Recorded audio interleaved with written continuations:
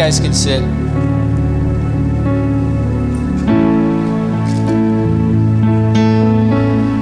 So, you're a pastor. I am. How'd you get into that gig? For the money.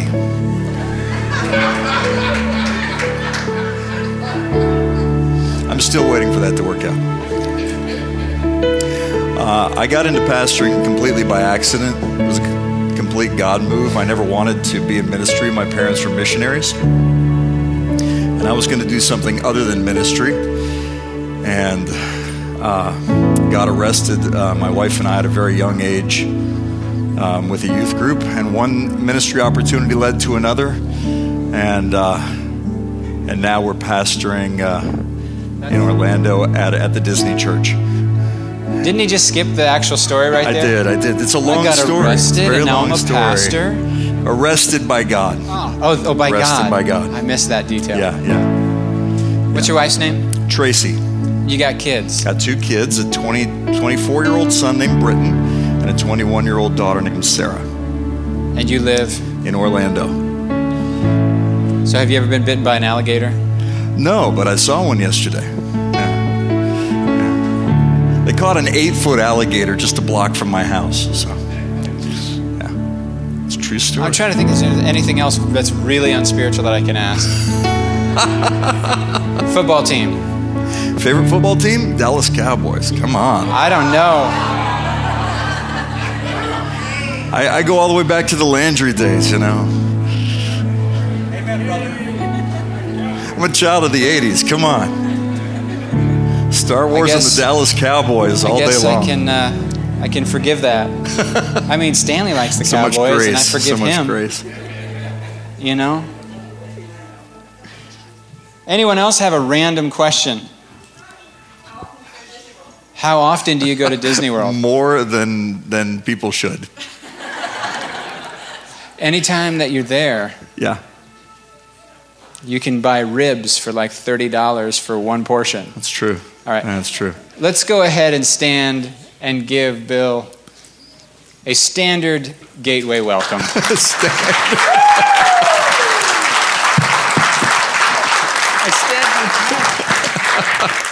Thank you, guys. The standard gateway welcome. Wow. That's awesome. Maybe if you invite me back, I'll get the bonus gateway welcome. Silver level gateway welcome. Much later on, you get the gold level. No one's actually ever achieved anything beyond the standard. The standard. Aiming high. I love you, man. I feel like I've known you my whole life, and that's awesome. But, you know, we're in Christ, and we began in the heart and the mind of an eternal God, so we have known each other from before the foundation of the world, which is why when you meet somebody you've never met before who's a believer, it feels like you've known them forever, because in some way you kind of have. It's true. Well, with all this Q&A, then you know enough about me, and that's awesome. I feel normally when I come to speak someplace, there's a bit of a thing that happens, which is I get up and you're supposed to somehow introduce enough of yourself to people so that you at least connect with the audience, and that way they kind of know who you are, and it's supposed to set them up to receive from you. But I'm going to do things a little differently here. I think you know enough about me, and if you don't know enough about me by the end of this tonight, you just we'll visit, we'll talk, and we'll hang out. But I feel like you guys are there's a hunger in this house that's very palatable. It's very unusual. I'm not saying that hunger is unusual. I said there's a particular brand of a hunger. And it's not a hunger from a place of lack. It's a hunger because you've tasted something that's really good. You know, and you taste the presence of God and you see how good He is, you want more. In the world you eat to get hungry, or you eat to get full because you have hunger. In the kingdom of God, you eat, and the more you eat, the more you want. And you find somebody who has no appetite for the presence of God. You find somebody who hasn't spent much time tasting of His goodness. And I feel like I'm in the midst of a company of people who have spent considerable amount of time and energy resting in and tasting of and feasting on the goodness of the Lord. I don't think I've heard so many songs done centering around the 139th Psalm in my life, which is one of the most scandalous Psalms there is, actually, where David says, "Oh God, you've searched me and you know me. You know when I lie down and stand up. You understand my thoughts. And you encompass my path and my lying down. You're acquainted with all my ways. There's not even a word on my tongue, but you know it all together. And you've hedged me in behind and before me, and you lay your hand upon me. Such knowledge is too wonderful for me. It's so high I can't attain it. Where can I go from your spirit? Where can I flee from your presence? If I ascend into heaven, you are there. If I make my bed in hell, you are there. If I take the wings of the morning and settle in the uttermost part of the sea, your hand will lead me, your right hand will hold me. And if I say, oh, surely the darkness will cover me, oh no, it'll be like a light about me, for the darkness, the light are all alike to you. I'll praise you, for I am fearfully and wonderfully made. He says, marvelous are your works. My soul knows this well. And my substance was not hidden from you when I was wrought in secret, curiously wrought in the lower parts of the earth. And your eyes saw my substance, my unformed substance, when it wasn't even fashioned. It goes on so much more of the psalm, but the part that you guys are singing about tonight, the idea that, where do I go to get away from you, God? I'm hungry for you, but it's only because I can't get away from you, and you're amazing. And recently, a young person in our church asked a question of us, and she asked this question of us, and then she asked this question at a conference to a group of speakers that were all on a panel, and it wrecked the panel, and nobody could answer the question. The question was simply this: can you tell us what it's like to be a friend of the Holy Spirit? Tell me what it's like to be a friend of the Holy Spirit. And that question has gripped my heart so deeply in the past weeks. And I keep just asking over and over again, God, I'm so honored that you call me a friend, a son, a covenant partner, a new covenant partner, your bride, your body, united with you. You told Jeremiah, I knew you before I even formed you, which means you could be known before you even aware that knowledge could be a thing. So what did he know? Because what he knew is who you really are. You may come to an entire lifelong quest of awakening to what the Father has always known about you. And the beautiful thing about our Father is an eternal God does not let what takes place in time dictate to him how he can feel about you. That's why the Bible says nothing can separate you from his love. And that also includes you. Doesn't mean that he's taken away your ability to say no. But you haven't said yes yet. You just haven't seen how irresistible he can be. You haven't tasted how good he is. And once you taste it, there's a place of coming to rest in the heart of the Father. It reignites and awakens something within you. It's like I used to be a hellfire and brimstone evangelical fundamentalist. I wanted to go out and save the world. And then I suddenly realized, wait, the world already has a Savior, and he did a really good job. And now I'm just learning to be a son. Just want to learn how to be a son. And being a son of the Father, the spirit of adoption starts flowing through. You start breaking the orphan mindset off of every person you meet because you want God to get his kids back. I want the kids to know that the Father is. My favorite line of the prodigal son story is, while he was yet a great way off, the Father saw him coming. And, I'm just enamored with the goodness of the Father these days. I really am.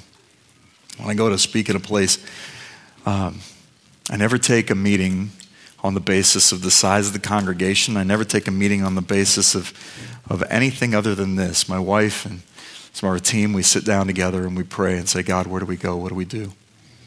And so whenever I feel a yes to go to a place, I feel like I'm there to build family. That's what God is building, actually. He's creating a family. He's not building a crowd or a congregation. He's building a family. If he was building something other than family, he would not have called himself Father. And that's what he's doing. He's building a family. And so when I go to a place and I feel like the Holy Spirit's led me there, I have the sense of expectancy. I have no expectations, honestly. I have no idea what's going to happen tonight. But I have a sense of expectancy. Expectancy says, I know it's going to be good. I just don't know what it's going to look like. And so I'm honored, really, really honored to be with you guys tonight. How many of you have never heard me preach or teach anything before? Never heard? Wow. Fantastic. That'll make this so much more fun.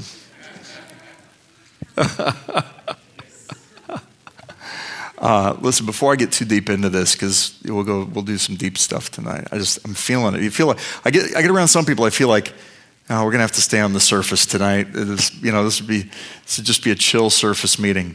No offense to my home church, but I feel that way at home sometimes because on Sunday mornings I get a grand total of 24 minutes to preach because we spread it over a number of services on Sunday morning, and so we have a very short amount of time. And I got stories that last longer than 24 minutes, so it's kind of like, man, we just can't go anywhere with this. But I don't know, I feel like we can do some deep stuff tonight.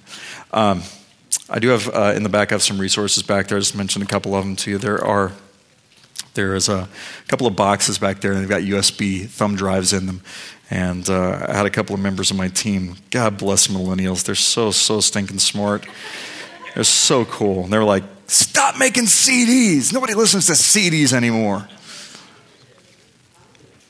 Good, because I brought CDs for you.